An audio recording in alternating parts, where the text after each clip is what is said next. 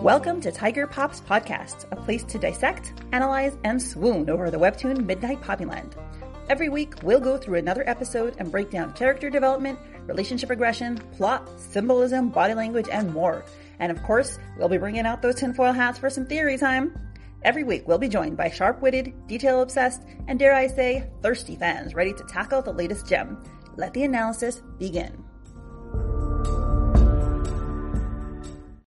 Hi, everybody, and welcome to Tiger Pops, episode 41. And today I am joined by Vita and Peg, also known as Saucy Tuggle. So I'll allow you guys to introduce yourselves.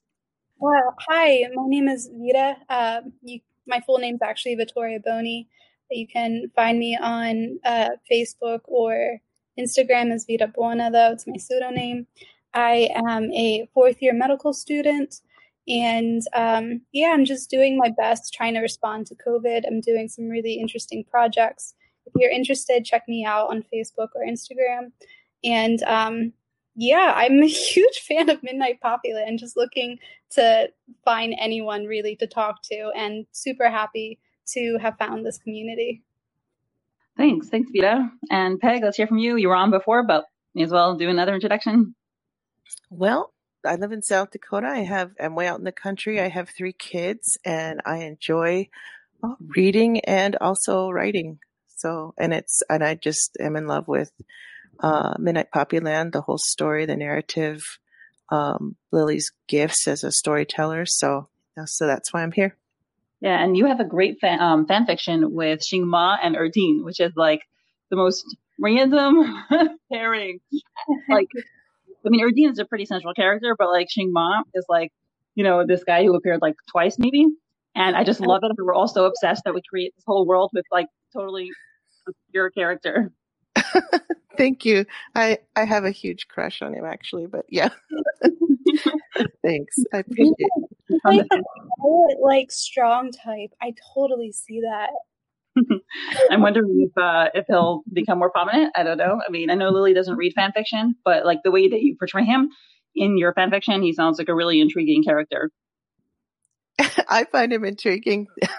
And thank you. I really appreciate that. It's my first fan fiction, and I'm digging it, and I'm glad you guys are enjoying it too.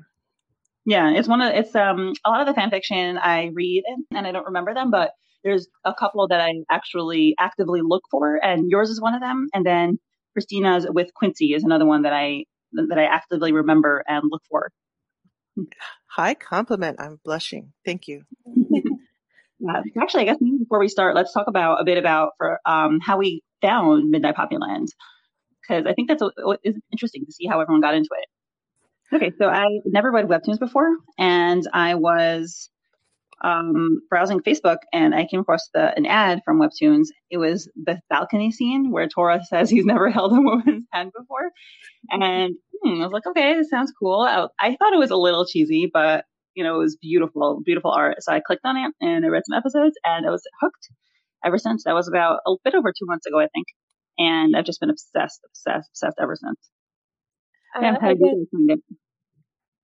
Well, my daughter actually introduced me to webtoon. She's like, Mom, look at this. So I had been into it for a little bit, and then I didn't read it on Discover, which is now Canvas. And my question is always, how do people find these on Discover?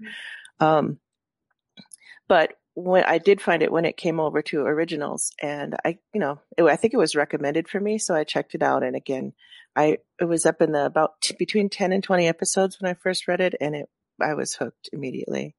Yeah. Yeah. So for me, I have a feeling the way I got introduced to webtoons was similar to a lot of other people. It was actually because of Lore Olympus. I think it was one of those Facebook ads. Let me tell you, when the Facebook ads work, like they really work. So I joined webtoons, I think about 2 years ago now. And I remember getting a notification to read the original Midnight Poppyland on Canvas. And I remember reading the description. This is horrible. About a love triangle. And I have like dislike for love triangles. So I subscribed to the series, and it kind of put it on my to-do list to read. I never read it. I actually never read the original work because there was always the fact that there was a love triangle, and it always kind of put me off. So I kind of put that on the back burner. When I saw that she was greenlit by Webtoons, I finally was like, okay, let me actually give this story a shot. And finally, I read the first 3 chapters. And then after I finished the first 2 chapters, I was like, I need to read more. Let me invest in the Fast Pass. And I've been reading every Fast Pass episode since pretty much she joined Webtoons. And it was just completely different from what I thought of originally. And I'm kind of kicking myself now for not reading what she had originally wrote, because it is just such a beautiful story and not at all what I thought or expected it to be. Right. I actually also don't like love triangles as well. So I'm very happy that it doesn't look like there's going to be a love triangle here. Mm-hmm. Awesome. So ready to get into the episode? Yeah, let's do it. Okay, so episode 41. So last time we ended off with the tear-inducing letter where Tora says goodbye to Poppy and gives her his ring and bracelet and says who it's from, and we're all crying and it's awful and wonderful at the same time. And then Tora is sitting at Fred and Fran's sausage place, and he sends a picture. Well, we think he sends a picture of the strawberry tie, possibly to to Quincy and Gayu. So that's where this episode starts off, with Gayu receiving a text. And we have confirmation. We see that they're in this group chat, and this group chat is called Quincy's Angels. And we have BB Tora, which you guys know is Big Brother. Yeah, Big Bro. Big Bro. Mm-hmm. And YM Quincy, which is Young Master. Yep. And it's the first thing, first of all, the fact that they have a group chat is adorable. And Quincy's Angels. So you see, he named it. And this is actually, I'll credit Julia from Patreon. She wrote about Quincy's Angels, that Quincy sees them as angels in this chaotic world that he's in. And he sees their good side. And I thought that was so sweet. That is sweet. Oh, that's so beautiful. Either that or he's just into 70s TV, huh? Yeah. And haircuts that flip back. Feathered. I've never seen Charlie's Angels. What is that about? I was wondering if there's the connection here. Charlie's Angels is this iconic TV show about these 3 young ladies who are just this kick-ass team of, they're like crime fighters basically. Mm-hmm. And they have this wonderful silhouette of them all holding weapons and looking all sexy. Mm-hmm. And they all have foofy feathered hair. I think one of them had short hair actually, but yeah, it's just fluff, complete fluff. And I love that icon he picked out for himself. Yeah, that's right. This crown. He's so over the top, Quincy. Mm-hmm. More significance to the Quincy's Angels. If you think about Charlie's Angels too, the women are spies, they have this whole other life. So maybe to Quincy at least, Tora and Gayu, I don't know, have the secret life outside of the mafia, or maybe the mafia is the secret life. But I think that works really poetically just with the situation that they're in. Yeah, especially because I think all 3 of them don't want to be in that life. And I think they all recognize that about each other. Yeah. That's deep. Hey, as an aside, is it Gayu or Gyu? Because in my head, I've always said Gyu. Do we know? I've never seen any indication from Lily about what it is. So I just pronounce it however I want it, and other people pronounce it how they want it. Well, it's a Japanese term, isn't it? I believe so. Somebody mentioned that it meant cow, which is a little unflattering to Gayu. But yeah, I guess we theoretically could look it up. I'm not going to do it now, but before next episode, I'll look I it up. know that all of her names have significant meaning. Yeah. I think you're right, actually. I think it is Gyu. I only know this because there's an amazing Japanese restaurant in New York City called Gyukaku. At least that's what we call it. So yeah, really good pick up on that. I think you're right. I think it's Gyu. I just did look it up, and the Japanese words mean squeeze or hug, and isn't that cute? And the Urban Dictionary gives it as something really good or beautiful. Oh my gosh, that's perfect. That's so much better than cow. And did you see how to pronounce it? And I just closed that tab. Oops. Okay, so anyway, so Gyu, like if it's Gyu, is looking through, looking at this picture, and then he's scrolling back, and he sees this message from last Friday, which is actually interesting, right? We're trying to figure out the timeline. So Friday was, it's somewhere close to Friday because presumably they talk more than like once a week or something. And he's talking about Morgan's herbal tea because he's having bowel movement issues. And Quincy is melodramatically saying, "Oh my God, you need to try it out. I promise to help with bowel movement." And he gives like a heart emoji. So cute. And somebody had mentioned, Rebecca Darby mentioned that Morgan is in Irish folklore. She's the goddess of death and war. So pretty apropos. Do you remember when we did, I think it was episode 6, and we were talking about the panels at the beginning and how they were in triplets and threes, remember? Mm-hmm. If you look at this, it's in 2. So you have a shot of Gyu and then a close-up of Gyu. Then you have a look at the strawberry hair tie in the chat and then a close-up. Then you have Gyu scrolling, and then you have the tiger, onigiri, the rice ball, and then you have a close-up of the rice ball. Then back to Gyu scrolling, and then you have, again, the hair tie, and then close-up of hair tie. And then that leads to his close-up of him, and then panic reaction, oh man, oh man, oh man, oh man. So the rhythm kind of shifted to something close-up, something close-up, something close-up. I think it's fun. Yeah, that's awesome. I love how you're giving the cinematic approach. It's almost musical how she arranges them. Yeah. Was it you who said that you studied music theory? So you saw that? My undergrad is in music. Yeah. Awesome. Yeah, that's very cool.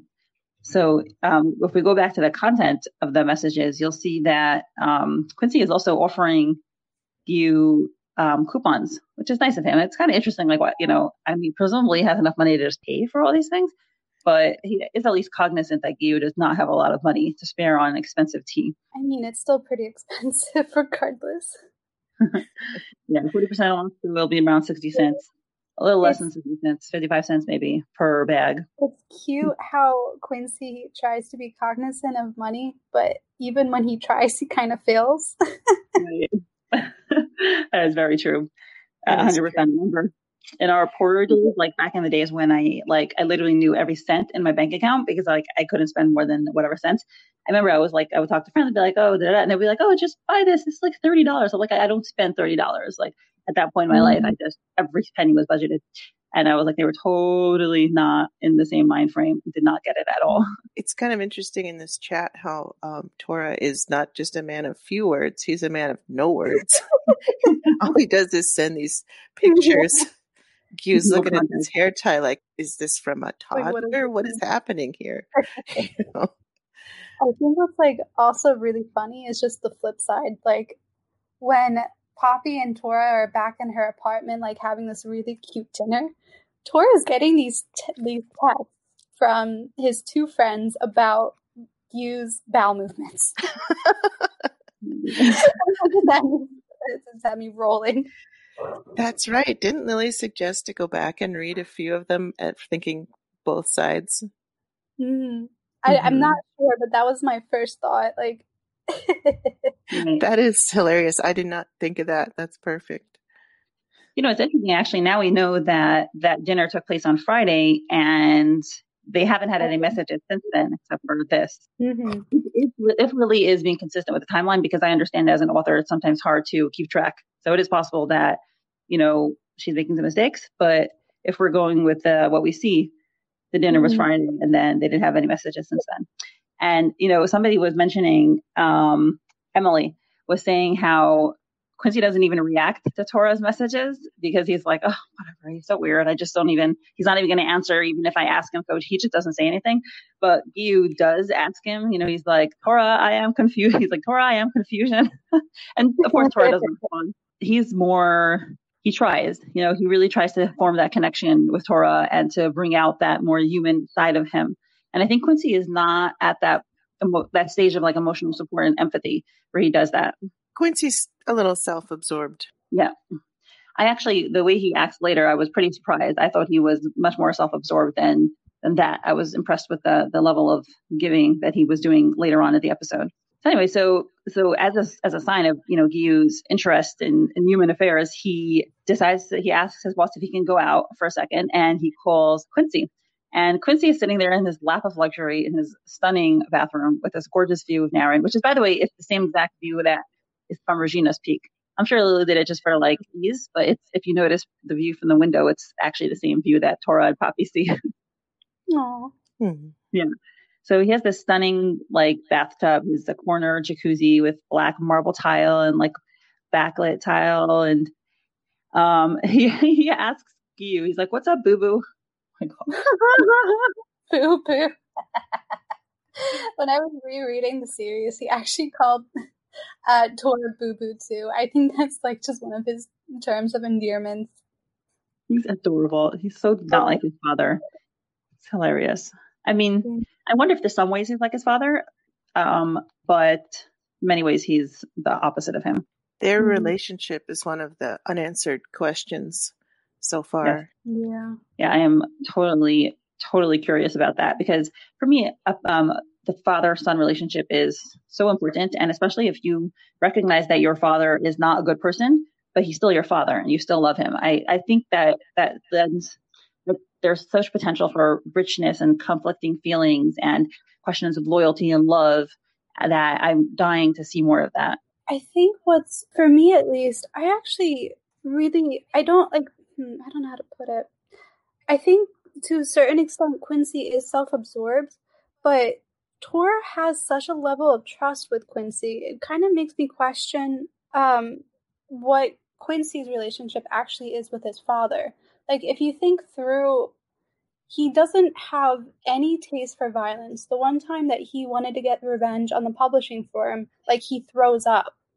We try to figure out, like, what does he actually want? I don't think it's money. Like, when he gave up the publishing firm, like, he wasn't looking for money. He was just looking for respect. I feel like if we look at Quincy's motives, what he really wants to do is just write novels. And I don't know, like, I think we should give him more benefit of the doubt, to be honest. I think that he is just reaping, obviously, a fantastic living off of his lifestyle, as more so than Gyu or Tora. But at the same time, he is still trapped. And I think that one of the bonds that really holds these three characters together is the fact that all three are trapped in a situation that they don't want to be in. Like, granted, the stakes are a little bit different for each. For Gyu and for Tora, the rules are different. Like, they can't date, they can't leave, otherwise they'll be killed.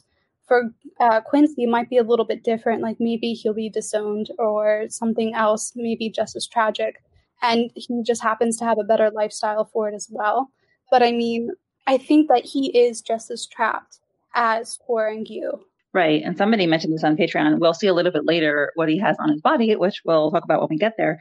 But Kay on Patreon was mentioning that exactly what you said. And she said, like, his chains are gold plated, but he has them nonetheless. Mm-hmm. If you look at the next panel, Lily pulls back and shows more of his bathroom, it seems pretty clear to me that he likes his nest well feathered. He's bougie, that guy. And I was thinking about, the whole publishing career and best-selling author. That actually would give him a degree of financial independence that would give him some leverage and an ability to be independent of his dad if it came down to it. I think it might be deeper too. Like, if he has these lasting relationships with Gyu and Tora, it could be that they're also the reason why he decides to stay in. Like, if he leaves, life could be 10 times darker for the people that he cares about that don't have the same choices that he has. That's true, because bodyguard duty is probably one of Tora's easier tasks. Yeah. Right. It's basically spending time with his friend. Mm-hmm. Yeah. It seems like Vincent's onto that as well. Vacation. Right. So anyway, Gyu asks Quincy, he's like, I'm a little concerned about Big Bro. What's with the cutesy photos he's been sending? Is this some kind of hint? And he's adorable, and he knows that it's Tora's birthday soon. And we know that Tora's birthday is March 30th from Patreon, because Lily mentioned it. and Poppy's is March 11th. So she mentioned it in relation to a whole like astrological sign thing, which I didn't really whatever. I looked it up because I'm not into that, so I didn't look at it. But we do know that. So in case anyone else is interested in that, so he remembers his birthday, which is very sweet of him. Quincy totally forgot about it, and he says he didn't think too much about the bento. He just thought he was being his usual weird out self. But a strawberry hair tie sure touched the cake. And then he mentioned something. He says maybe he hasn't gotten over a strawberry girl. So, and then he doesn't want to. He doesn't want to get into it. Gu doesn't know who that is, and Quincy's like, oh, he'll kill me if I tell anybody. He doesn't want to say anything. So there's a bunch of theories percolating around. What do you guys think? I think Lily likes to muddle the water. I'm with you. Because like there's an argument to be made for like multiple things. When I first read it, like I honestly thought like Tora just told Quincy that he spat all over Poppy in the grocery store, and it was strawberry juice. And like that would have been super embarrassing. Like I wouldn't want to tell people about that. But I mean, Quincy would have had a reason to be curious because earlier that night, that was when he first meets Poppy, and Tora, you know, kind of like held her hand kind of out of nowhere. And it would have been a little bit jarring maybe for Quincy to see. And to me, it would have been very natural for Quincy to maybe question him later about like, hey, what was that about? And then maybe Tora kind of spills the beans that he spat his strawberry juice all over Poppy. But I mean, obviously, there's a lot of theories floating around too about his connection with strawberries in the past. It could be something to do with his childhood too, which is why I say again, Lily likes to muddy the waters. I was going to say I'm leaning towards it something in the past because of the language. He hasn't gotten over her, which would imply that he was in love with somebody or had a crush on somebody or was in some way had this emotional connection or hunger to some sort of strawberry girl. And I don't think he would imply that necessarily over Poppy because she's relatively new. So it could be, but I'm thinking it's strawberry girl is related to why he's constantly seeking out strawberry juice and eating strawberries and what have you. Interesting. And also the fact that it hasn't gotten over, it would imply that they're not together now, where, you know, for all Quincy knows, he either doesn't know anything about Poppy or knows that they saw her. I mean, they literally just said goodbye, you know, that night. So he wouldn't have told Quincy yet. Yeah, it could have been a relationship or it could have been unrequited. Either way. Yeah. So the thing that troubles me about that is that when we're pretty sure that the girl in the background of the photo, Era Street King, in the white van, we're pretty sure that's Poppy. You know, that's Tora in the background comforting Poppy. Now, to me, she looks pretty young, and we know that there's about either a 6 to 7 age gap because she just turned 21 and he's either turning 26 or turning 27. I guess we'll find out in a few weeks. He's turning 26. I think there was something mentioned, I forget where, but someone's like, oh, you're turning 26 this year. I think it might have been Gayu. Yeah, it was in the locker room when he was saying how old are you and playing in the sandbox. So I thought he was 26 already, but okay, yeah, it could be. So yeah, so that's a 5-year age difference. But she looks like, I don't know, 10, 11. And he's like, you know, so 15, 16. To me, that's too big of an age gap at that age to really be interested romantically in someone else. But other people were saying maybe it wasn't even romantic. Maybe it was just she was a symbol of what she still is a symbol to him now of like innocence and purity and a life outside of his violent life. And then here's another interesting thing. So I didn't exactly catch this when I read the episode, but people were noticing that when they were at Alice's restaurant and Tora bangs his head, she says, Poppy tells him, you know, this is really bad. You may get a concussion, just like you said so yourself. And people were saying maybe Poppy had fallen out of the tree and that was why Tora was comforting her. And he had at that point told her, oh, you could get a concussion. And Poppy was bringing that up because she recognized him. I don't see that because the way she behaves to him doesn't indicate that she recognizes him as someone from her childhood. But I do kind of wonder about that line. What do y'all think? I never noticed that before. And now I want to go back and read it. So I do remember noticing it, to be honest. I don't have a strong opinion either way, to be honest. I think you could take it either way. Because he definitely does have like that shocked expression, like it was familiar to him. And then that was when Poppy was able to get the upper hand and actually take his hat. So I think either like maybe he did mention it when she fell off the tree and Lily just didn't write about it, or maybe it is a reference to the past. And that would support the relationship a little bit more, like that they had this past relationship a little bit more strongly. And maybe subconsciously they recognize each other as two people that knew each other. I guess my impression was when they met in the past, it was for a brief period of time, because it would be very surprising to me otherwise that they don't recognize each other now. So I have a feeling that their interaction with the past was brief. That's just my impression, at least. Yeah, it seems to me that way as well. Wait a minute. So you said so yourself. That's emphasized in that episode. Yes. But couldn't it be from the cat in the tree? Yeah, but Lily doesn't explicitly write that line from the cat in the tree. Right. But he does say, oh, that was a pretty bad fall. Go see a doctor, maybe. So it's possible that she just, failed to specifically write concussion and, then references it. Because, nobody's perfect. And this is a lot of detail that she's already putting in. I know sometimes I feel like we analyze everything because we know that we go too far. We just analyze things that aren't even meant to analyze. Poor Lily. But then we missed the things that we weren't supposed to miss, like Poppy's changing subjects. Oh my goodness. It's hard. Lily keeps us on our toes. We can't be right all the time. That's definitely part of the fun about this. It's like a escape room through the cartoons. Yeah. Anyway, so Gyu says, is there some chick he's been talking to recently? And then Quincy's like, some chick? Is that even possible? Which, it gives an indication of the extent of his dating life previously. He's either sleeping, working out, or on bodyguard duty with me. Poor guy. What a life. Oh my God. That's so drab. Anyway. And then he says, obviously I don't keep tabs, and I don't think he does, but you know how he keeps his distance from women. And Yu says, yeah, I mean, pretty much for the same reasons as me. So yeah, it sounds like. Sorry, go ahead. I got a lot of thoughts on this one. So my first line of thinking is that Vincent doesn't want his men to date because he wants their loyalty to be only to him. Kind of like going back to the Game of Thrones reference, like the men of the Night's Watch.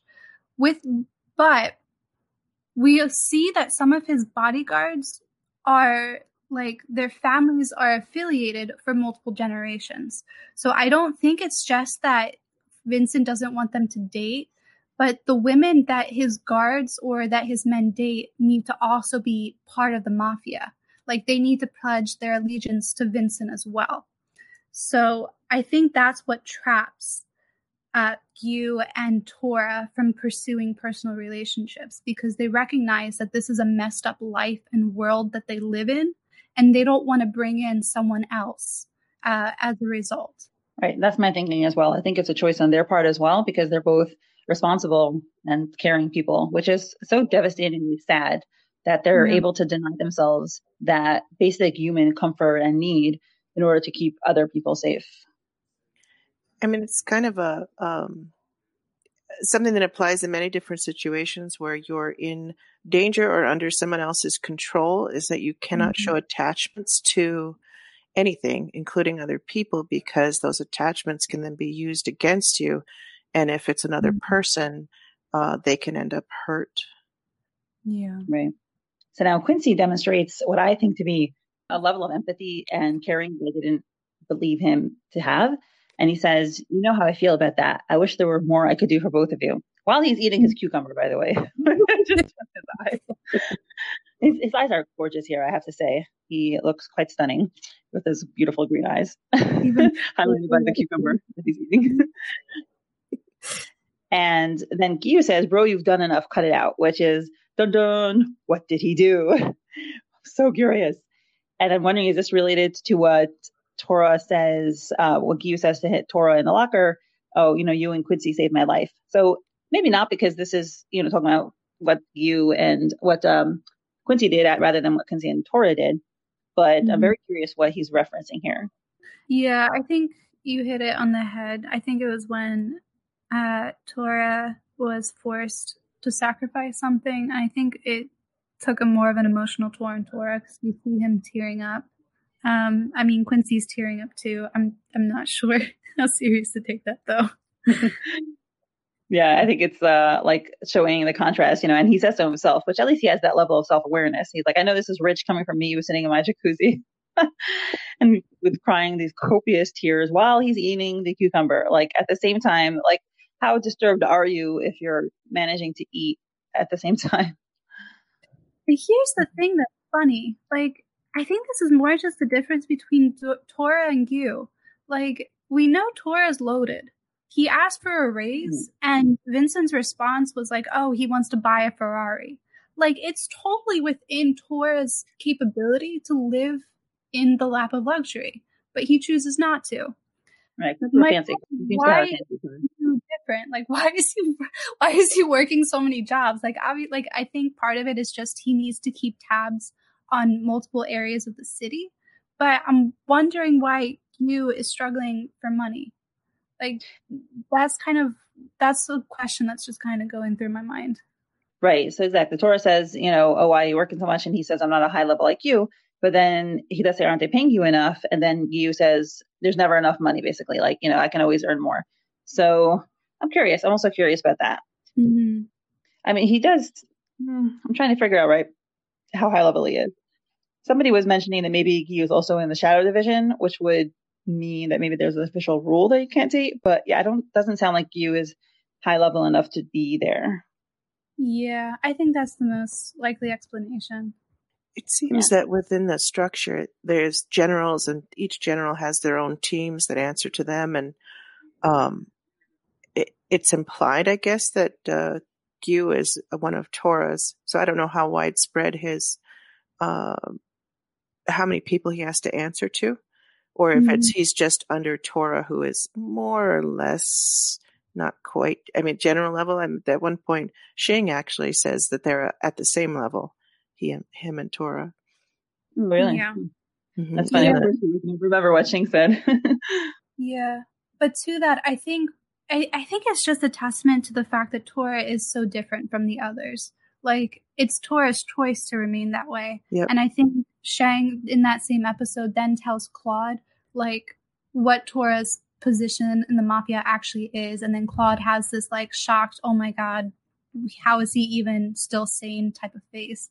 So I feel like it's more like Vincent grooms Tora specifically to be a certain asset. And maybe that's why he's getting paid so much more money than Yu, at least, because he is playing or fulfilling a different role in the mafia.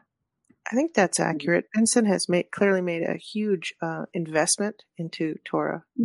Yeah.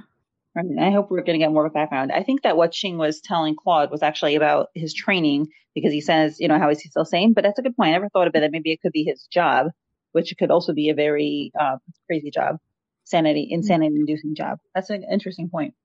I'm nervous, but I also want to see more about how Vincent trained Tora, because I want to understand how he grew up. God, no. I'm going to cry. I do, but I don't. Yeah. Oh. Yeah.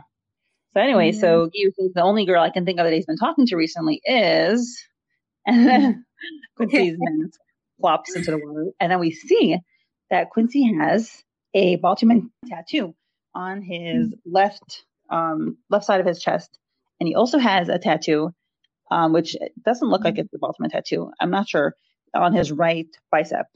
I'm not sure if I'm getting my body parts right. Is that a bicep? That's a bicep. Yeah, okay. You're right. So this is very interesting, because we always assumed that Quincy was more free within the clan because of his position as son. But now seeing that Baltimore crest tattooed on him also is like a symbol of bondage. And one thing that we noted, Tora's is on his collar. Sorry, is on his neck, kind of like a dog collar, because that's what he is like. And his is on over his heart, or close to his heart. which could be that maybe because he's a family member, or did they have a choice about where to put it? Thoughts? I don't think Tora had a choice, and I don't think the other ones that have it on their neck had a choice. But with Quincy, I don't think I'm open to the idea that that is not a symbol of bondage so much as branding. Like, I own Coke and I'm going to wear a Coke something on my jacket or something. You know what I mean? It's that could be or could have been in the past a symbol of pride. Well, I mean, like, let's think about Vincent. Like, we know that he's so incredibly narcissistic. He wants to build an empire because he wants to be that person that's in control. I think that he sees Quincy as a means to an end, like when I'm gone, who is going to make sure that my memory lives on? And that's his heir. Like, I think it's him claiming his legacy, if that makes sense, and trying to ensure that his memory lasts because he's just that narcissistic, Yeah, I agree, because he's the heir. Yeah. Yeah, which is why, again, like, Quincy is just as trapped as the other two. I don't think he's going anywhere. Because, like, if he's gone, then everything that Vincent is making now is not going to matter 10, 20 years if he passes away. And that's not something that Vincent is happy with. But interestingly, Quincy has already demonstrated a certain independence from his dad. He's already throats with a knife. He's already has a whole independent career that's pretty, fluffy and has nothing to do with the Baltimore organization. It's entirely, I think, entirely independent of it. So he's already kind of put himself at arm's length in some aspects, anyways. Do you think that Vincent knows that he's the writer? Because he may have taken that pseudonym to hide his identity, not just from the public, but from his father. That's really true. And that's interesting because, I think it would be hard for the whole organization, as sophisticated and widespread as it is, for him to not know what his son's up to, but it's possible. And that would be really interesting. Again, that's a huge unanswered question, is Quincy's relationship with his dad and all those aspects of it. I think as we start to see them interacting, like, together specifically, we'll get a better sense, especially, I guess, just what they mean to each other. Like, I would be very surprised if Quincy didn't think his father was a psychopath. But what's Q up to, shouting out her name like that in an alley? It's not very careful. Yeah, he's hilarious. Yeah, I mean, obviously Poppy heard it. That's why he's still lower level, huh? Lack of discretion. Yeah. So his shouting her name causes Poppy to sneeze. It's adorable little cute squeeze. Yeah. Which unfortunately, her hands. Yeah, I know. It's so cute. I love the transition. One thing, I haven't really read cartoons before this, but now I have started reading others on webtoons. And one thing I think is adorable is the transition between realistic drawing and then the QT drawings. I think it's so cute. Yeah. There's been like a couple times too where like Lily draws like the hackles rising on Tora. Like he just gets really really, I don't know, like angry, and then like she draws those squiggly lines, and I just think they're like the most funny thing ever. Because you can see people getting under Tora's skin. Okay, so who wants to do the sound effect for this panel? Because we're audio, so now we can do the sound effect. It kind of reminds me of my friend, actually. She has like the softest sneeze. She's like, literally like you don't even hear it. I see her with, like, my daughter has a bigger draw-in, so Oh, I like that. Oh, now that we've covered 3 different audio versions of the sneeze, this is the level of obsession, by the way. And thank God we have other people who understand us, because we might be viewed as slightly insane. That's fine. So unfortunately, it splatters all over her beautiful cake, which is a tragedy. It is. And Poppy lets out a little curse here. She's like, okay, which a-hole's gossiping about me now? And then she looks for tissue, which, is a little out of character from like son of a fudge biscuit to a-hole. Okay, fine. And she abbreviates it. Right. So here's my other question, which doesn't exactly come up right now, but may as well. The timing of this. So she goes on this date she texts Tora at like, I don't know, 10 p.m. or something. And they agree to meet like an hour later. So it's like 11, let's say. Mm-hmm. And then they have this whole long date. So they come back at like probably sometime in the early morning. And you see, I think the sun is kind of rising in the panels where she's looking at the ring and the airplane. So to me, I see it as early morning. So I'm surprised, that her grandma and cousin are calling it like, I don't know, 5 a.m. And working, I can see you working, but why is like Quincy in a bathtub at this early hour? It's like the timing is a little confusing for me. Uh-huh. It's just a long, long night. Oh my gosh. And I can totally tell that I'm old now because I'm like, who wants to go out at 11 at night? I'm like, who wants to take a shower and get your rest and go out at 11? I'm like, I want to be in bed. No, it's bad. Like even my family and friends, they go to bed, I think like at 11. My bedtime is 9:30. Let me tell you, if I'm not in bed by 9:30, I already feel like such a grandma. I just don't function the next day. Yep. So I'm a late night person. Like I tend to work better at night because, oh my gosh, because the house is quiet finally, especially now with the pandemic and the kids being home pretty much all day. It's like, that's the only time I can get peace and quiet. But yeah, I'm doing it in my room, in bed, in pajamas, Yeah. Anywho, but whatever. Poppy's still 21. Anyway, so she's looking for tissues and she comes across she sees the secret garden and a bunch of notebooks, which you bet we were all looking to see for if the notebook was there, but it isn't.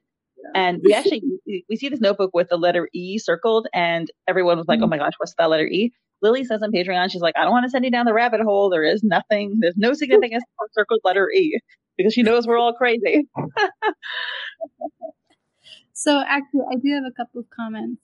That first notebook on top with the rainbows, that's her agenda and where she writes her to-do lists. Mm-hmm. So when I was looking at the scene, and I did a comparison at the end too with when Gil was looking at her desk. We can talk about that when it comes though. To me, I saw this scene as her trying to figure out like, what is she going to do with the secret garden? Like she's taking notes in the book. She's trying to figure out what does she do next because that's how she processes things. She writes things down and then she goes from there. So I just see that as her notes to navigate this complicated situation that she's now in to try to avoid Tora and respect his privacy as well. That's such a good point, and I totally relate to that because I make to-do lists all the time. Like even if I know it in my head, because I pretty much remember what I have to do. I love writing things down and making to-do lists. So I totally relate to that and have a million notebooks as well. Oh, and note too, there's 2 books that are spiral, which is important because we see them again. Really? I mean, on her desk at the office? Mm-hmm. The 2, like there's the papers on top that we see and then 2 spiral notebooks. And one of them I'm pretty sure is the agenda. You can kind of make out like the light blue top of it. I stare too much at this website. No, none of this. This is why we have you on, because we want people who know all the details. So she's looking at it and then she thinks back to when she's looking at the box where she was going to put Tora's ring and bracelet, and she's thinking back to what is not inside the box. And then she swivels her head, a little sweat mark, and she looks at the Cubinyoko's book, The Secret Garden. So this is where we get that panel. That panel where she just kind of, you can feel her just sort of freezing as she sees it and remembers and her mood changes. Yeah. That's just so pretty. I just love how that panel was done. Yeah. When her hair is down. Oh. Mm-hmm. How does she not know she's pretty? Yeah, I agree. How do any of us not know we're pretty? Yeah. So it's interesting. So we were speculating before about what was inside the box. So I think here we have a pretty good indication, given her reaction to what was in the box, because she immediately thinks about Cubinyoko and saying, okay, he doesn't want to get me involved, which, so to me, that just confirms that it was the red beret because she left it at Cubi's house. She took it off when she wanted to get Benjamin's hair out of his face. So she must have left it there. And now she's like, oh, and we were wondering all along, does she link Cuban Yoko to Quincy? It sounded like she did, but then she also said, oh, I have not any further in solving the case. But now it seems pretty clear that she remembers that Cuban Yoko is Quincy. And then she says this leads to like a conflict for her because she knows that he's Tora's friend. And she says to herself, and I like how she says this because she's totally not like me. In that, like, if I was interested in the guy, I couldn't stop myself. Like, there's just no way. I don't care about my brain would tell me, you know, warning this, warning that. I wouldn't care. Like, I mean, I've been married for 10 years, but I know myself. Like I jump into things. I jumped into my marriage with my husband, and like, that's just how I am. I wouldn't be able to sit like Poppy and say, well, he's in a dangerous organization. He doesn't want me to get me involved. And I respect that. If I had sense at all, I'd better respect that. I'd be like, I'm in love, Tora. Let's get married tomorrow. But anyway, so I appreciate that about Poppy, that she's smart enough and wise enough that even at age 21, she's able to say, you know, I should be stepping away. I think part of it too, like she's staying true to her own morals. When Tora leaves her apartment, like after that dinner scene, like we see that internal conflict that she doesn't want to have. Like she doesn't want to have to choose between doing the right thing and being complicit in something.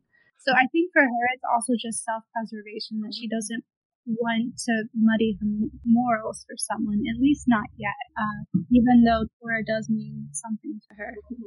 So she talks about here how, if that's the case, she wants to make sure that they don't run into each other. And then she's like, okay, but she does want to contact Cuban Yoko. And she's like, it's going to be a whole new level of awkward for us if we are in touch if I'm with QB. She's kind of hinged or her, not her whole career, but it's really related to promises she's made at work and promises she's made to Mr. Lamb and that what her boss assigned her to do. And she needs to get this investment. QB Nyoko would help the whole firm. So she's got a lot at stake in the promises she's made as far as making that connection to Quincy. And so she can't really back out of it. And it looks like she's not. Like she makes the decision that she's just going to figure out a way to avoid Tora. Yeah. Like, to meet with Quincy, but not interact with Tora. Yep. Which, of course, we're all like, not going to happen. I mean, that's fine. Right. Wait, I just wanted to bring this up too. I thought it was so cute how Quincy is kind of like the wingman, but he doesn't really like realize it. So we see it playing out here. Like the fact that she is going to be contacting him again is going to bring Tora back in her life. But we see this happen earlier too. Like the whole scene when Poppy ends up kissing Tora, like she was reading The Secret Garden and she was thinking about Tora. That's a book that Quincy read. And that, like, because he was in her mind, like, I'm sure that prompted her to act that boldly and completely against her character in general. Like, Quincy is totally like the ultimate wingman in my head. Yeah. And I think part of the implication when she's reading the story and Lily's quoting the descriptions is that, you know, Quincy's a writer and he's using people around him like every writer does. And so that those descriptions, Tora is probably the reference for half of Quincy's heroes there. So of course her mind is going to go to Tora when she reads some of the Secret Garden. Yeah. Oh my God. Yep. Not Lily confirmed that the books helped impel Poppy to kiss Tora. Mm-hmm. So now we get to Tora's sneeze, which is far louder than sound effects. Okay, that's right. Oh, okay, I can't. I don't know how to say blurred. It's such a man sneeze. I'm wondering if it wouldn't be like a little bit like more like guttural, like achoo! That was such a girly sneeze. I'll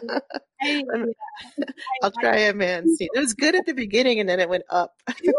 Let's see. Yeah. Oh my God. Yeah. That was terrible. I think that was the best one. There you go. And then you see his like little shoulders getting spiky. Oh, it's so cute. Oh my goodness. Mm-hmm. It is cute. I think, for both of them, sneezes are like a moment of vulnerability for people because they can't control them. So it's nice to see Lily, to see both Poppy and Tora being that little vulnerable, not in control themselves, subject to the forces of nature. Uh-huh. It's this perfect kind of parallel connection. Even though they're apart, they're still connected because they have this kind of symmetrical experiences. Yeah, I was just gonna bring that up too. Like I think it's like a common I don't want to call it a trope, but it's a common thing that is done, at least that I've read in manga, where when people like talk about each other, the person like behind their back specifically, like they sneeze. And I just thought that was super cute that there's that little parallel. Like Quincy and Hugh gossiping about Poppy, which is hysterical. And then Poppy kind of thinking and gossiping. Well, not really gossiping about Tora. Well, Yeah, she's just thinking about him and she made him sneeze. Yeah. He better buy a bunch of Kleenex, that guy. That's true. You and Quincy are also talking about Tora. And, what's also interesting is that somebody, people were saying like, oh, did they, share the same germs when they kissed and then they both stayed out in the cold all night? Maybe they caught a cold. Or this is the cold that Tora was referencing to Vincent when he snubbed him out and said, I have a cold to nurse. I mean, it could be COVID. Sorry. Oh dear. Oh, that's another thing. Everyone was like, oh my God, after COVID, all we think about is like, cover your mouth. Put out the eye shields or face shields. Right, which is what Freddie says to him. He's like, cover your nose when you sneeze. Nobody taught you any manners. And then Tora responds with by the way, he honks his nose, which is adorable. Not like any quiet thing. It's like, some like huge honk. And he says 1,000 times, Freddie, I am not in school anymore, and Alice is not my grandma. And he says, what's that? I can't hear you, because he's, getting quite advanced in his years. Yeah, I mean, Fred has dementia. Like, I don't know if Lily purposely wrote this for that to be, like, to happen, but, like, he has a lot of, he meets a lot of the criteria for dementia, which is kind of, like, sad. But he's an adorable little old man regardless, and he's struggling away. Right. So we noticed that his apron last time said Frank and Fran instead of Fred and Fran. Now, I'm kind of curious. I wonder if that was a mistake and then Lily made this whole plot point to supplement that, or if this was something she put in originally. Because Tora asks him, he's like, is that a new apron? Did you change anything to Frank? And he's like, what? It's like, oh, your apron says Frank. He's like, isn't Frank and Fran the new diner down the road, the one that poached a bunch of customers from you? And then Fred is like, what? He's all shocked. Did that little punk sell us leftover aprons? And Tora's like, what little punk? So we're wondering, right? Okay, well, we'll get to that in a second. But then Fred tells him business has been picking up lately because a bunch of young women start coming around. And who do we see coming in? The two women from like chapter 2 or 3. Yep. And they're like, oh, do you think Tora's going to be here? Because they're obsessed, like every proper woman would be, of course. And then they start, they're like Instagram, they're probably Instagram influencers or something. They take some selfies and business is picking up, which is kind of cute. And we wonder if like Tora sends people, their number because it's like a way of helping the people who helped him when he was younger. Yeah, I like that. I hadn't thought of it quite like that, but I think that's really powerful. And it speaks more to Tora's drive to be a good person.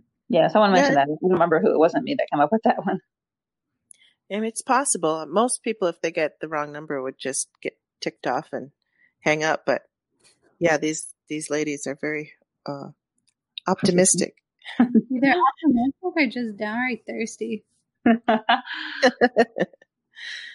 funny. It reminds me of me when I was a teenager and stalking some people. Hanging out like, I'm just taking a walk in the area where I know you'll be. I had that same thought as you when I saw that first panel. Is this a correction or is this something that was planned? And I'm kind of leaning towards planned, as you see as we go through the scene here. Yeah. Right, because he says this little punk sold us the aprons. He said we could put our name on it, and he's trying to sell us cooking equipment we don't need. So a sleazy guy. And then Tora asks him right away, contact number. And it's a parallel to how he says it for Vincent, which is interesting. Vincent, tells Vincent, names, just this brief directive. And it's a contrast because with Vincent, he's doing it because he's forced to, and he's trying to divert attention away from Poppy. But here he's doing it because he wants to help, and he's showing kindness.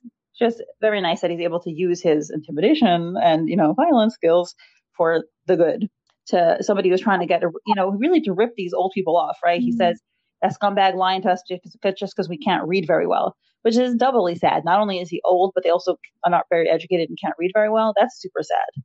Well, it could also be eyesight at their age. I was thinking eyesight too. Yeah. I mean, they're running a restaurant, so they probably have business skills. Mm-hmm. Right. That's true.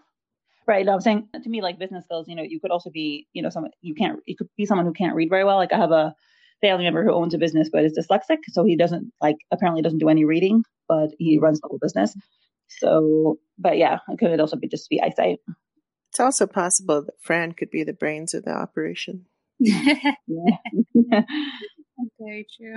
Yeah, and then so Fred is looking at. So anyway, so what something that people were curious about? They're like, "Oh, who is this person that sold them these aprons?" So, oh God, there were so many theories. So one theory was like jewelry, because everyone wants to see Tora beat up jewelry. That's honestly just like the desire. And then what were the other theories I was seeing? I think I saw one that was I call him not Sokka. It's like the one with the mom and the Waffle House from chapter 10. He has like the exact same hairstyle as Sokka does from Avatar. So I literally just refer to him as not Sokka. Right. And that was, I did see that theory floating around, which, okay.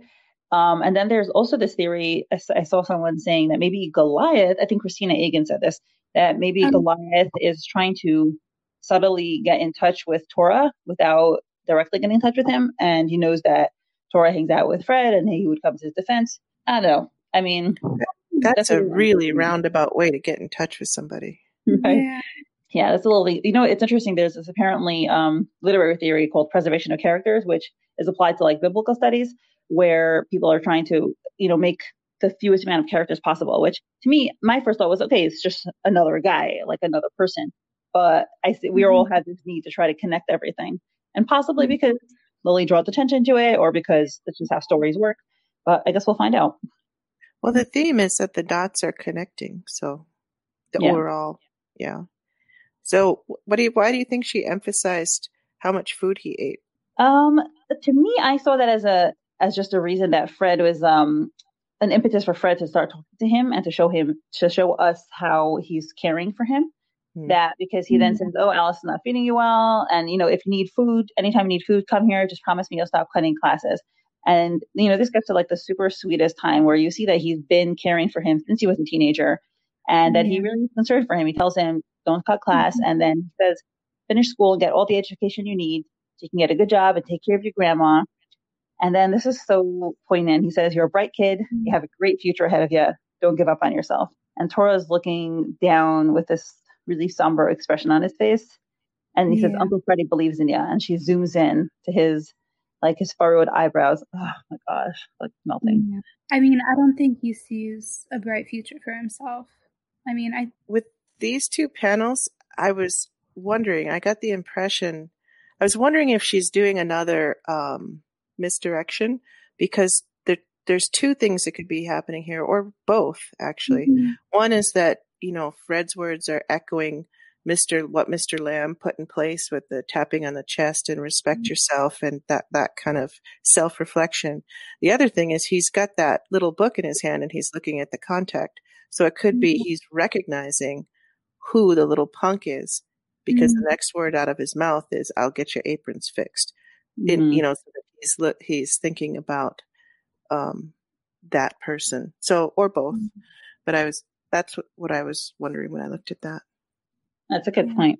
Does he have it in his hand? He took the paper in his hand and came back. No, the little book. And then the next frame after he says, "I'll get your aprons fixed," he hands it back. Right. So he could have just been holding it closed, and I don't know. It was out of sight. Good but point. it's one of those moments because when Lily, when she, I don't know, sometimes her expressions turn out later to be more than what you think they were. Yeah. I think that's a really good catch, actually. Yeah, I didn't catch that when I first read it. Which would imply Goliath or Jewelry. He knows both of them. Yeah. Although I don't know, he doesn't know Jewelry's. He either doesn't know Jewelry's name or he does because it's one of the things that Q researched. It could also just be someone else from the clan world. The clan. Yeah. Or like another gang or something. Uh-huh. Mm-hmm. Very I think that's interesting. definitely something to keep an eye on. Who, like in my notes, I literally have who's the punk with like 5 question marks. I mean, what if the little punk was one of Lane's people? Interesting. And who knows? It could be. There's so many possibilities. So exciting. So awesome. There is actually one other thing I wanted to bring attention to, just with the fact that Fred is confusing Tora for Joe. I think there's something really poetic about that too. Like, Wait, you think he's confusing him for Joe?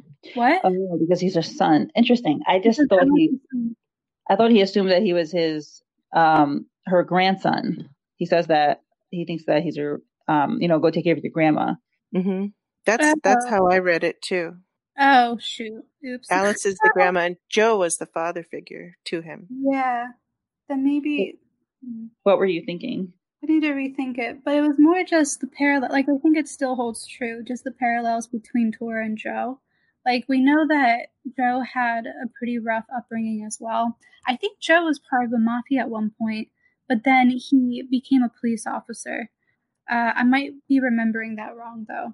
It sounds like that. But from very early on, like, it was Alice and Joe that planted the seeds of who Tora could be internally. But then, like, we know that, or we suspect at least, that Joe died. And Tora sees, like, what his future is. And this kind of goes back to the conversation with Fred, like, when he's thinking of the future. Like, who are his role models, you know? Like, if it was Joe, like, he played by the book. He was a police officer. He was an upstanding man. He held a lot of respect for him. But he still ended up dying. He's also in the mafia, and he sees firsthand, like, what happens to the people in the mafia. Like, they die. Like, either you follow the rules and you hope that you live long enough to make a life for yourself, or like some semblance of one, even though you give up all control, or you try to run away. And when you run away, you get killed. Because Vincent didn't make any, like, he made that pretty clear. If Tora were to leave, he would kill him. Mm-hmm. So I think, especially when Fred is saying, like, get an education, you have a bright future, Tora literally does not believe that, because he sees from what have happened to the people in his past, what happens to them, whether they're in the mafia or in the police. Like, it's not a good end either way. So for that reason, like, he doesn't really believe that his life is even his own to command. Right. This gets to what I asked Patty in last week's recording, what she feels Tora Poppy's dramatic needs are. Because I read about screenwriting, and one of the main things I was reading about character development was that every character one of the main characters has to have a dramatic need, something that compels them, that is the basis for everything that they do, and that is their, like, motivation in life. So I said that I felt that Tora's primary motivation and his need was autonomy, because he doesn't have any autonomy and he doesn't have control over his life, and he needs control over his life. What do y'all think? Completely agree. I think that's connected to the sort of other theme that's kind of growing as the MPL goes along, which is his thought, is there another way for me to live? Which is completely connected to Poppy. Poppy's the path to that other way to live. So this don't give up on yourself, I believe in you. I think any belief about changing his future would be connected to ultimately going back to that path. Completely agree. But in the meantime, he's going to get the aprons fixed. And he's such a doer. He's really he's a super kind person, which you see, in the next thing that happens. Fred tells him, tell the old lady to call me back. It's urgent. He says, urgent, whatever the F for, which to me is a funny combination, because like whatever for is like this more like sophisticated British sounding phrase, but then he just puts in his Torahism and is like F-bomb all the time. It's so cute. And Fred kind of like scratches his arm and looks sideways, looks all nervous. He's like, "Don't be nosy, it's grown up business," which is funny, right? Because Tora is not only grown up and like far huger than him physically, but he's in the mafia and he's quite grown up. So he doesn't really have to worry about that. And he knows exactly what's going on. Like that next panel with his just deadpan face. Oh my God. And Fred has zero dementia about how much he's owed. That's really clear. It's actually short-term memory. Hold it. Yeah. No, you're right. You're right. It's short-term memory that you lose first, and long-term memory you preserve. But yeah, for some reason, he's got a real head for numbers. Yep. And Lily confirmed, right? How much does she owe ya? Is referencing the gambling debt. That because when Tora came in with Poppy to the restaurant, Alice called him up to gamble, and she clearly did not win. So here we go. Tora covers it. He's paying for her happiness. He's adorable, by the way. It's just he's such a kind guy, and really, like, we always wonder what would he be like if he hadn't been raised in the mafia. He's just this generous, kind, giving person with violent tendencies. Yeah. And we're almost to Erdine. Yeah. So now we get to the next day. We're at Poppy and Tora's workplace, and they're discussing their weekend. Jacob says he stayed at a hotel, and he's like, it was kind of average. And then I think it's Erdine says, yeah, that's fair. You pay peanuts, you get peanuts. Da-da-da. And now Erdine asks Poppy, what about you, Pops? Did you get some well-deserved R&R time? And she's so cool looking. Her like striking light blue eyes and her lavender blue hair. She's gorgeous. Yeah, she's really pretty. Yeah, she's very confident too. I like that.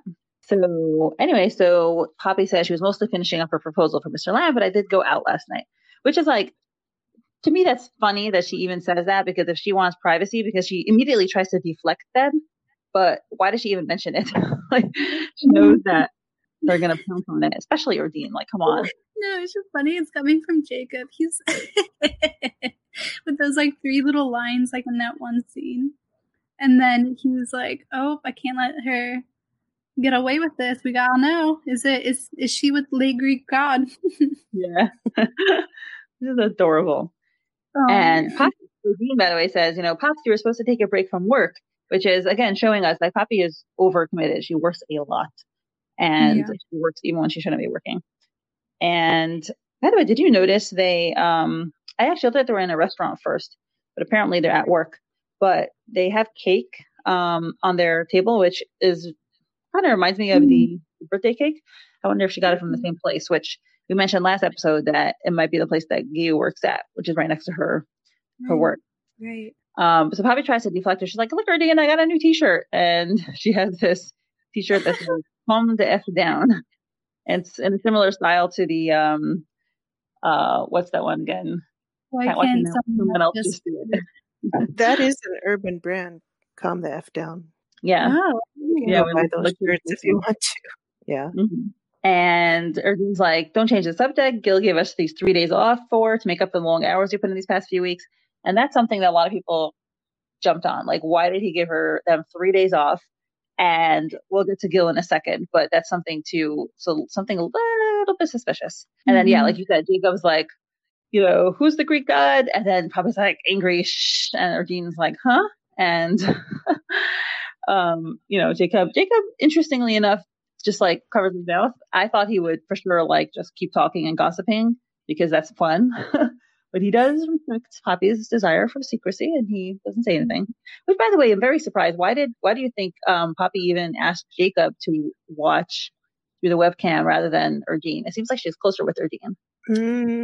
Erdine's real motherly to her, and kind of Jacob's more, I don't know, but I think she knew that she would have to owe Erdine an explanation afterwards, where she could have just shut down Jacob more vehemently. Like, I think she's purposely keeping the whole like situation on the down low as much as possible.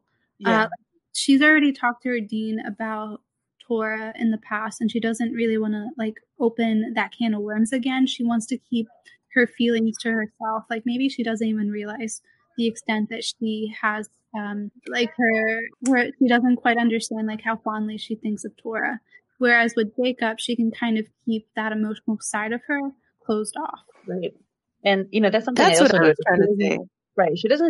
Poppy doesn't discuss her feelings. It's so funny because Tora is the one who immediately jumps out at us as like, oh, he's closed off. He doesn't have friends. But then in the end, Poppy's the one who's keeping things to herself. Tora is sending these pictures to his friends, even if he's not talking. I think it's more just like she definitely opens up to her grandma, well, not her grandma, to her cousins based on the call and the fact that they know about jewelry.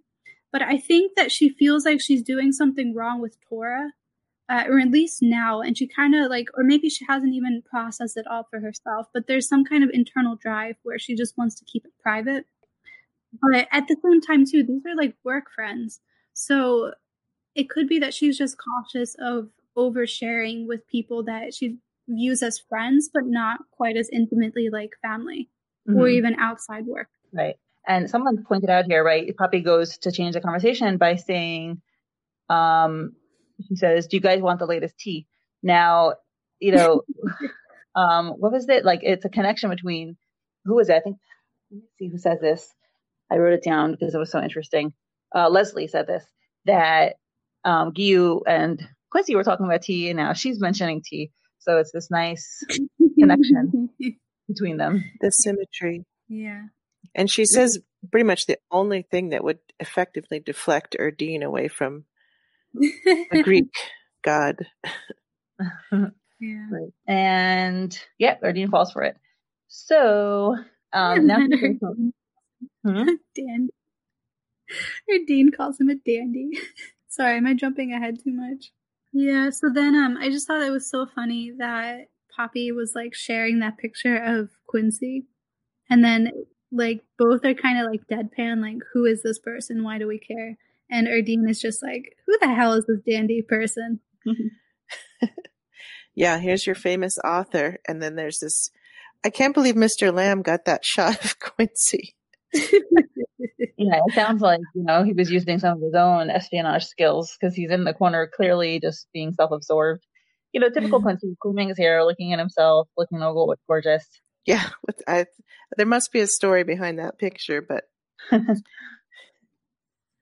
yeah, so right.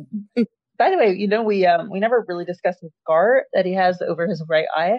And one thing that people were wondering was maybe he acquired that scar during the incident where he and Tora had to save Giyu. Yeah. Could be. Yeah. That's just unknown. I mean, or maybe from an incident with Vincent, maybe, or he fell down, bumped his head. Who knows? Probably not. Probably has a good story behind the scar. Yeah, I'm sure we'll find out too at some point. Yeah. So now, while they're talking in the background, Dean's like, oh, he looks so sparkly. How'd you get this photo of him? He never makes public appearances. We have their boss, Gil, wandering around the office. Now, the office actually has some nice signs, which is, it's, nice to see they have this encouraging work environment. Every accomplishment starts with the determination to try, I think, and then something amazing, ridiculous. Like, so motivational signs, right? Which gives the appearance of a nice, encouraging place to work. But Gil's walking around. He is, she's saying that Poppy's mentioning him. Mr. Lamb sent me this photo, and Gil gave me the green light to go ahead with my plans. It's awesome. Way to go, Pop. So they're encouraging her. Gil's looking at Poppy's desk. And I'll let Vita actually take over this because you were talking about the notebooks. Yep. Yeah. So we saw like in the scene before, we see like a bunch of scattered papers lying around. I think those are the ones that are right on top. Then directly underneath those, we see a spiral notebook that's kind of like light blue in shade. I think that's her agenda where it has the rainbows on it. And then directly underneath that, we have another spiral notebook that has cherries on it. So in the previous scene, in the book that had the letter E, that was also a spiral notebook, but we never see the front cover. So I think that's just the other notebook. So I think what's on her desk right now are just notes that she took while figuring out what to do about Quincy.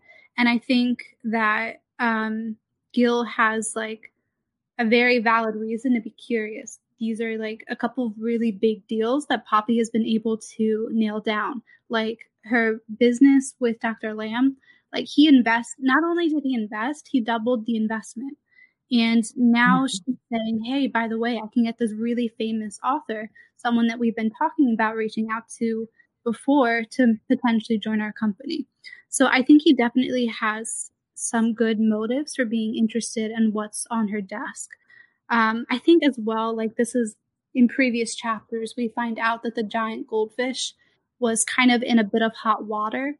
And now this one person, like that's just recently out of college, is able to nail down like not one big deal, but two. Like that's a huge thing. And especially if she's able to turn around the whole company and actually get them in the green instead of the red. Like I totally see where Gil is coming from. Now, whether or not his motives are ulterior or not is totally up in the air. So here's another interesting thing that we've been debating back and forth who has the notebook. And one of the things that that came across earlier was that when they had that meeting on Saturday, Gil says, oh, by the way, I looked through the reports on your desk. And Poppy says, oh, it's a good thing I organized my papers before. Now sorted through my papers.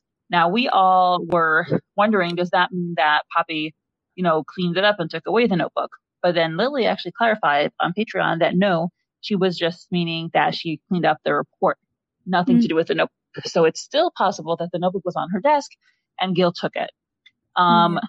There's an alternate theory that, the fact that Lily highlights the monkey backpack on the rooftop several times, it's possible it's there, and that Poppy's just been very good at hiding her reaction to Tora, questioning her, and pretending she doesn't know anything about it. So we still don't know. We keep, getting this clue, but we really don't know. I feel we don't know anyway. What do you guys think? They both have some weight. I'm leaning towards the Gil has the notebook based on these last few panels. But why would the monkey backpack be so emphasized? The only other, maybe to emphasize the childlike aspects of her personality and her innocence, but there's other ways to do that. So I don't know why that would be. So that's still a really reasonable possibility. So it's funny, like I actually agree with you guys. Like I think it's definitely still up in the air. I'm actually leaning more towards the fact that I think she does have the notebook and she's just really good at hiding it. One of the things that I think is very telling, well, actually, let's just backing up a little bit. Like at one point, the notebook is on her desk. We see that for sure. And then we know that later that same night, or maybe it's the night after, I need to look back at my timeline, we see Tora and Gyu go into her office and they don't see the notebook, like at all. They don't find it. So we know that that notebook leaves. It's either going to be with Gil, or it's going to be with Poppy, or it's a third option that we just have no idea about. Like, who knows? The reason why I'm leaning more towards Poppy is because at very key moments with her interactions with Tora, all we hear are Tora's side of things and Tora's thoughts. And I think Lily really masterfully does this dialogue where he tells you what she wants you to know. And when Tora is questioning Poppy, when he asked her specifically, did you find anything else about the shoe? Poppy was not facing him. She was facing the easel. And she was kind of looking down. And to me, her whole posture kind of felt like she was potentially hiding something from him. And we have no idea what's going through her head either, because that whole scene, we're only hearing what Tora is hearing.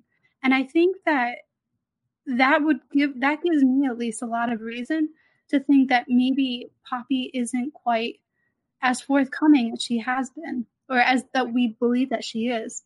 One of the other things too, like that really made me think in that direction, when we were back in the apartment during that dinner scene, we find out after Tora leaves that Poppy has she's had this whole internal battle within herself about whether or not to report Mr. Lamb's disappearance. I had no suspicion that she was even thinking that. Like, I don't think anyone did until we actually saw it happening. So we know that she is thinking things through, and she's a very deep thinker and very analytical. And we see that as well, like trying to figure out what to do about the new Quincy situation as well. So to me, like her figuring out with the notebook is something just super similar. Like, I think it's definitely still up in the air. It could be Gil, it could be Poppy, it could be a third person. This is just me kind of explaining why I think I'm leaning more towards, I think Poppy has it and is hiding it. That's really well thought out. The only thing I would add is it seems like Lily's themes with honesty are very strong. Like Tora never lies. He'll to her, he'll only give her a partial truth, but he's pretty meticulous about not actually lying. So I think that because he asked her flat out, was there anything else? And then she said no. I just have a hard time seeing Lily have her actually lie to him in that moment. That would be tricky. Unless there's some way to make it not a lie. I don't know. So I think you're right that Tora holds honesty at a very high level. I think Poppy does to a certain extent. Like, she definitely has very strong morals, but if she's read the notebook and she knows what it contains, like, especially if it's going to get a lot of people in trouble, I think that she would rather have that power for herself and maybe even destroy the notebook. Like, to be quite honest, I wouldn't put it past Lily to write or show us Poppy burning the notebook just because it is that powerful. Like, it will, the reach that it would have within Naren City would be tremendous. And in a sense, she would be protecting Tora as well, and keeping him from that information and potentially getting him into a very harmful situation. So I think it's just, they both have very strong morals. They're just placed in different areas, if that makes sense. Right. And to me, it could honestly be a way for their relationship to be tested, because if Tora finds out she was lying to him, he may get very angry at her. And this could be a breach in their relationship. Yeah. A good relationship tension. Yeah. And a way of like showing the contrast. Tora, it's like this dichotomy between the outside external appearances and the inside. Poppy presents a very innocent appearance, and it could be that she's lying and withholding information from Tora. Tora is working in the mafia and has this rough guy appearance, but internally he's very honest and straightforward. So it could just be that irony. Yeah. I think at the end of the day, though, like, again, it just goes back to Lily really knowing how to stir the pot. Like, when she made that comment on Patreon, I was like, oh, crap, I need to rethink everything. I'm definitely not 100% positive that Poppy has it. I think there's a lot of unknowns. I guess to me, I do see it consistent with her character if she does end up having it. And I think it would just be a really interesting way to tell the story too. Well, either way would be really interesting. Let me put it that way. I'm just super to know like where actually this notebook is. So here's another theory that so Leslie was mentioning that the company Giant Goldfish, right? That maybe there's a connection with the koi fish on Tora's tattoos. And we know that besides for the financial trouble that we know they're in, we know that they're running like kind of like a tabloid. And when Erdine and Jacob hear about the politician who was framed or indicted or whatever for his shady connections, they say, oh, we should start publishing some of that stuff. And, that'll bring us a lot of money. So it's possible that maybe Gil was the one who published that information without Jacob and Erdine knowing, and maybe he's connected to the mafia in some way, either to the Waffle House guy, maybe that he was the guy that he called. Who knows? Christina had this interesting theory, Christina Egan, that maybe Gil was one of the people in the van. She says that he was wearing his hairstyle was similar, and he was wearing the same shirt that he wears when we first see him, which who knows? That would be interesting. That would be interesting. Right. And another thing, somebody was saying that maybe, we're all looking at Gil as being suspicious, but maybe he found the notebook in her desk and he's thinking, oh my gosh, why does my employee have this shady notebook, and he's looking at her desk to see like, does she have any more suspicious materials, in like a totally opposite sense, that he's innocent, and he's like, why is my employee dealing with this shady stuff? Yeah. I've worked in a lot of offices, and it's creepy as hell for any boss to start going through your stuff, whatever. Yeah. If it is a tabloid, though, and Gil believes that Poppy has some source, like, yeah, that would be really interesting, too, if he ends up finding it, and then he's the one that kind of releases the whole thing. That would be insane, too. Yeah. Mm-hmm. Well, we have lots of theories that have been generated from this chapter. Yeah. True. It's really different looking at one of the older episodes because you kind of know how it plays out and more, so you can see all the setups.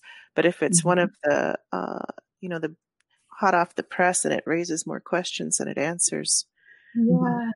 It'd be, if it's another red herring too, and we're all just obsessing with his sketchy eyes looking down at her work.